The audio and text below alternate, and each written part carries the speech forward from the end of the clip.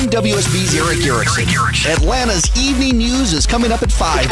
Between now and then, if there's a traffic red alert, breaking news, severe weather alerts, the WSB 24-hour breaking news center will not hesitate to break in. And we'll have more during Atlanta's evening news from 5 to 7. Depend on it. Sean Hannity. The new Sean Hannity Show. More behind-the-scenes information on breaking news and more bold, inspired solutions for America. Jamie Dupree comes right at you from the Hill in D.C. on the Sean Hannity Show. Right, he's the most connected man in Washington, D.C. He is the one, the only Jamie Dupree. Sir, how are you? Hey, Sean, I just ran back up here from downstairs in the basement of the building where House Republicans were just meeting behind closed doors. Obama trade. Yeah, no. Actually, this is on the health law, getting briefed on the basics of what they might do with the Obama health law, both with regards to a possible ruling by the U.S. Supreme Court and just sort of in general their effort to try to repeal it.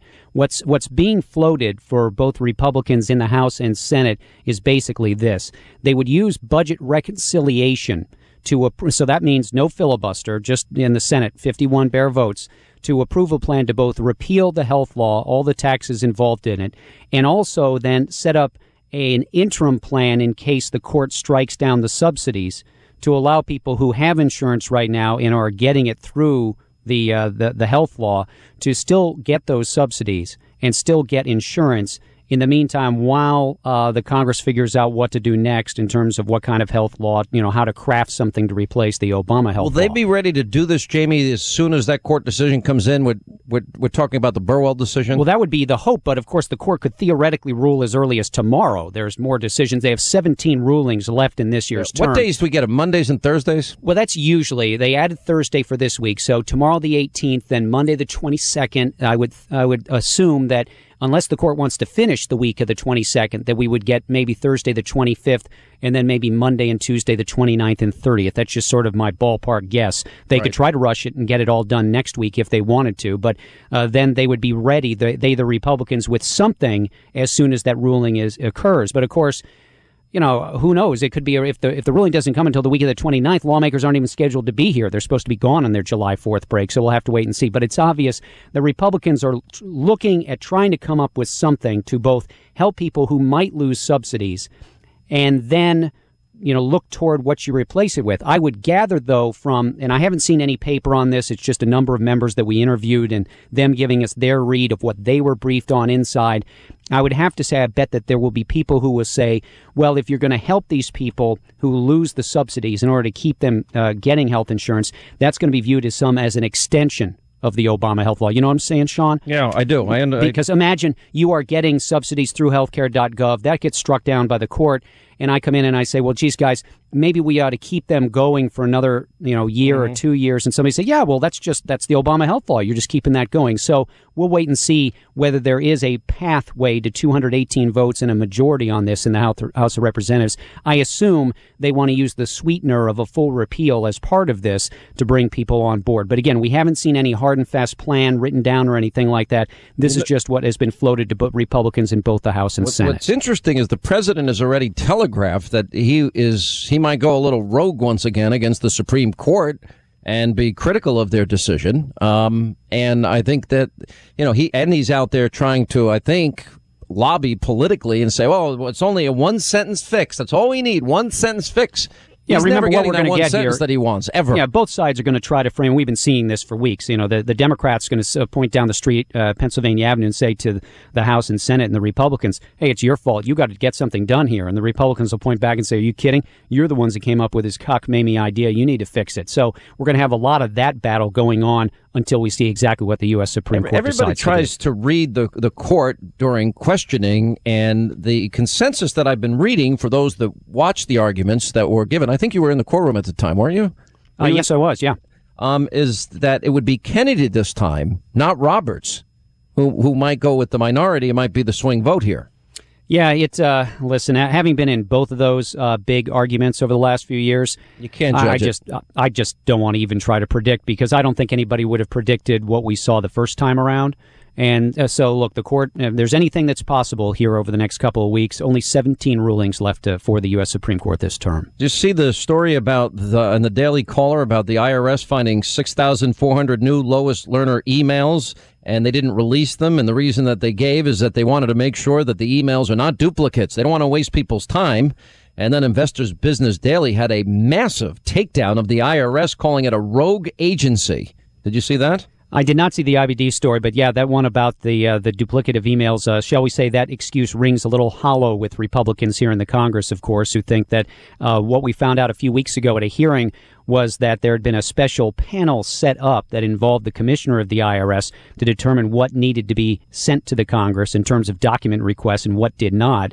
And, I think a lot of GOP lawmakers would like to hear from the Inspector General that has been watching over all this to figure out whether or not these are duplicate or whether or not they're just being held back. Speaking of IBD, Investors Business Daily, they have an article out there today. Does Obama know that there's a cyber war going on, talking about the Chinese hacking into our government systems? And we know it's at least 4 million, and now there's speculation that there might be more. And that was I'll tell you, I don't even think it's speculation, Sean. I know people who haven't worked here in the Congress in over a decade who got a letter from the Office of Personnel Management over the weekend that said that their personal information had been exposed in that hack. So, we might be talking about like 50 to 100 million people. I don't know what the number is, but think about it. First, we were told it was only current federal executive branch employees. Well, members, the congressional staff and people who worked up here on the Hill are not executive branch. I know somebody who hasn't worked here in about 7 years who got a letter. I also know people who work here right now who got letters, and others in the exact same offices who did not. So I don't know what the what's the determining factor, right? Yeah, to me, there seems to be no rhyme or reason as to why some people in one office who have worked side by side for years got the letter, some did not. You want my speculation on that? Yeah, go ahead. It's typical government incompetence. That's what I was just about to say. I wonder if that's part of it rather than they know exactly. But then again, maybe they know exactly where the hack occurred, etc. I'll tell you this, lawmakers in the hearing yesterday with the OPM chief were not very happy, and I would think that the OPM leader down there, Kathleen Archuleta, that she's on a little bit of teetery ground right now is the way I would put it, because her answers clearly were not embraced by members of either party. Here's what's worse than that, though. There's an AP story out today how federal officials knew of this cybersecurity issue ahead of this data hack by the Chinese. Oh, the IG had repeatedly warned. That's the thing about this. And they said to shut it down. They warned them, you're going to get hacked. Shut it down.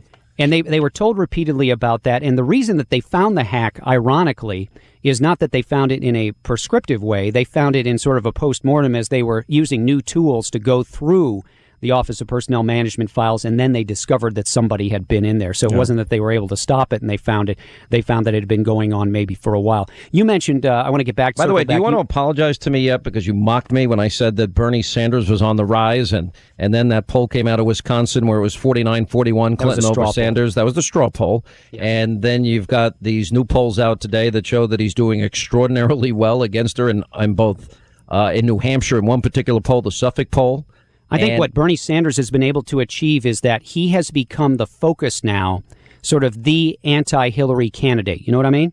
That it's something that Martin O'Malley, I think, would have dreamed of being, or any other Democrat that would have dreamed of getting in that position. And for whatever set of reasons, Bernie Sanders has been able to get there. And yet we still have polling that comes out today from Quinnipiac and their polls, which showed even though her numbers, her being Hillary Clinton, even though her Florida, negative Ohio, and Pennsylvania keep going up, and more people keep saying they have troubles with her integrity, she still beats almost everybody from the Republican side in each of those important states. What I'm about to say is going to sound foolish to people. Why I think that part of the poll is meaningless versus the part that shows that, right, I knew you were going to laugh. In Florida, it's 51% have a negative view of her, 53% in Ohio, and 54% in Pennsylvania. Because the Republicans don't have a candidate. You're talking about No, I don't think that's ridiculous at all. I think that's a very important point.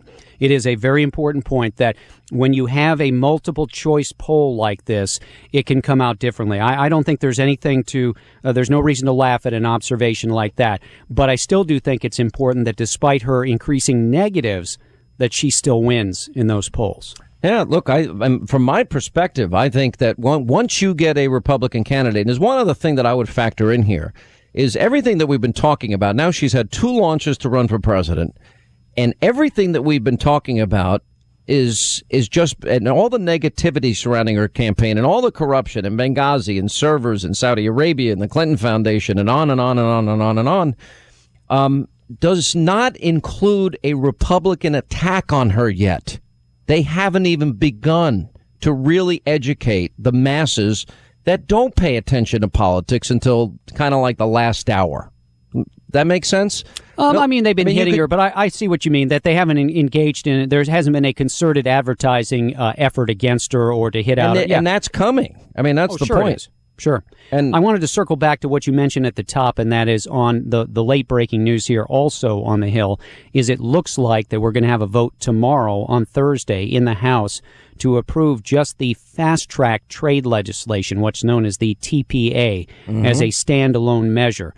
There are evidently meetings going on this afternoon at the White House involving pro-trade Democrats and the president, not anti, but pro-trade Democrats. So some arm twisting going on there, and it may go on this evening as well, as the congressional picnic is tonight at the White House. From what I was told... What's the congressional picnic? What's that? The president invites down all members of Congress, and they have all kinds of, like barbecue and burgers and hot dogs out on the south lawn of the White House. And by the way, who pays for all that? You certainly. Well, I would assume that it's part of the White House entertainment budget.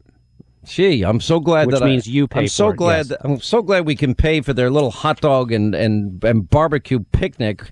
Meanwhile, they can't find nearly $3 billion of Obamacare money. Isn't that nice of them? And the economy, by the way, the government pointed out that government debt is going to rise to 107% of the economy in the year 2040. And right now it's, 74%. Oh, you're being a wet blanket again, huh? Just kidding. How dare I think about our children and grandchildren? That's back awful. On fast track. From what we've been told, this vote tomorrow in the House would be approval only of the fast track bill, not the worker assistance part, the TAA, which failed last week. I still haven't seen the details, but basically, nerddom alert here. This would be set up in terms of a motion to agree to a Senate amendment to a House bill with amendments so they can send it back to the Senate and make it easier for them to possibly just adopt the fast-track trade bill to send that to the president for his approval. Let me ask you about that, because Congressman Jeff Duncan of South Carolina is going to be on next, and he has no intention of being one of Speaker Boehner's henchmen. He voted no on the trade bill and its provisions. And I would assume they'll expect him to vote no again. Okay, and we're going to see what happens there, and it's interesting that those people that whipped the votes that went against the leadership have been punished.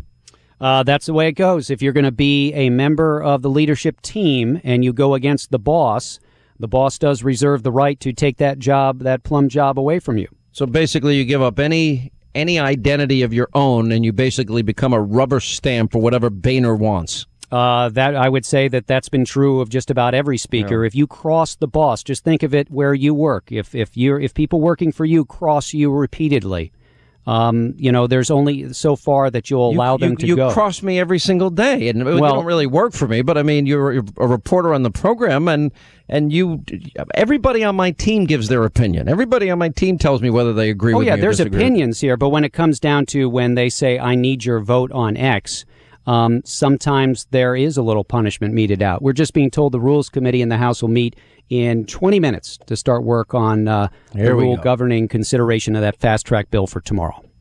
How exciting. The very thing the American people don't want. I hear the calls to the Capitol are 30-1 against, but that doesn't stop them. That looks like, again, it's about 80, what was it last week? I think 86 or 87% of Republicans voted for the fast-track bill, and the other 13-14% of the Republican side against. All right, Jamie Dupree in Washington. Thank you, Jamie. We'll check in with Congressman Jeff Duncan on this, and we'll get your calls in, I promise, in the next half hour. You want to join us, it's toll-free. It's 800-941-SEAN. You want to be a part of the program. Then at the top of the next hour, we're going to go over this presidential politics with Deneen Borelli and Eric Guster and much, much more. We'll go over these polls. Hey, listen, dads, Father's Day is Sunday, and if you're like me and you've been dropping little itsy-bitsy hints all month about what you may want for your family to give you, it's probably not a new tie. If you're like me, it's probably something electronic. And I don't care if it's a TV, a tablet, a smartphone, an iPad, GPS, all the good stuff that we dads love. The good news is you don't have to overpay for insurance in case the electronic product breaks, which happens all the time. You can literally protect all of these things with SquareTrade.com. SquareTrade protection plans literally can save you hundreds of dollars a year when you protect your smartphone and all sorts of other items that you might be giving dad, appliances, electronic devices. In other words, that protects you from malfunctions, accidents. If you drop it in the toilet, if you spill something on it, your kids spill something on it, it's going to save you money. It's about half the price of the insurance from providers. When, for example, if you're getting a phone, they cover laptops. They even cover your lawnmower. That's right, lawnmowers. So if you get a tablet, if you get an iPhone, an iPad, even a lawnmower, whatever, don't worry, SquareTrade will protect it for you. Go to SquareTrade.com, and right now you can give a SquareTrade.com gift and save money to Dad this Father's Day. SquareTrade.com. That's SquareTrade.com. In a sea of government lies, he's the beacon of truth. This is the Sean Hannity Show. News 95.5 And AM 750. WSB. For the ones who work hard to ensure their crew can always go the extra mile, and the ones who get in early so everyone can go home on time, there's Grainger, offering professional-grade supplies backed by product experts so you can quickly and easily find what you need. Plus, you can count on access to a committed team ready to go the extra mile for you. Call, click Grainger.com, or just stop by. Grainger, for the ones who get it done.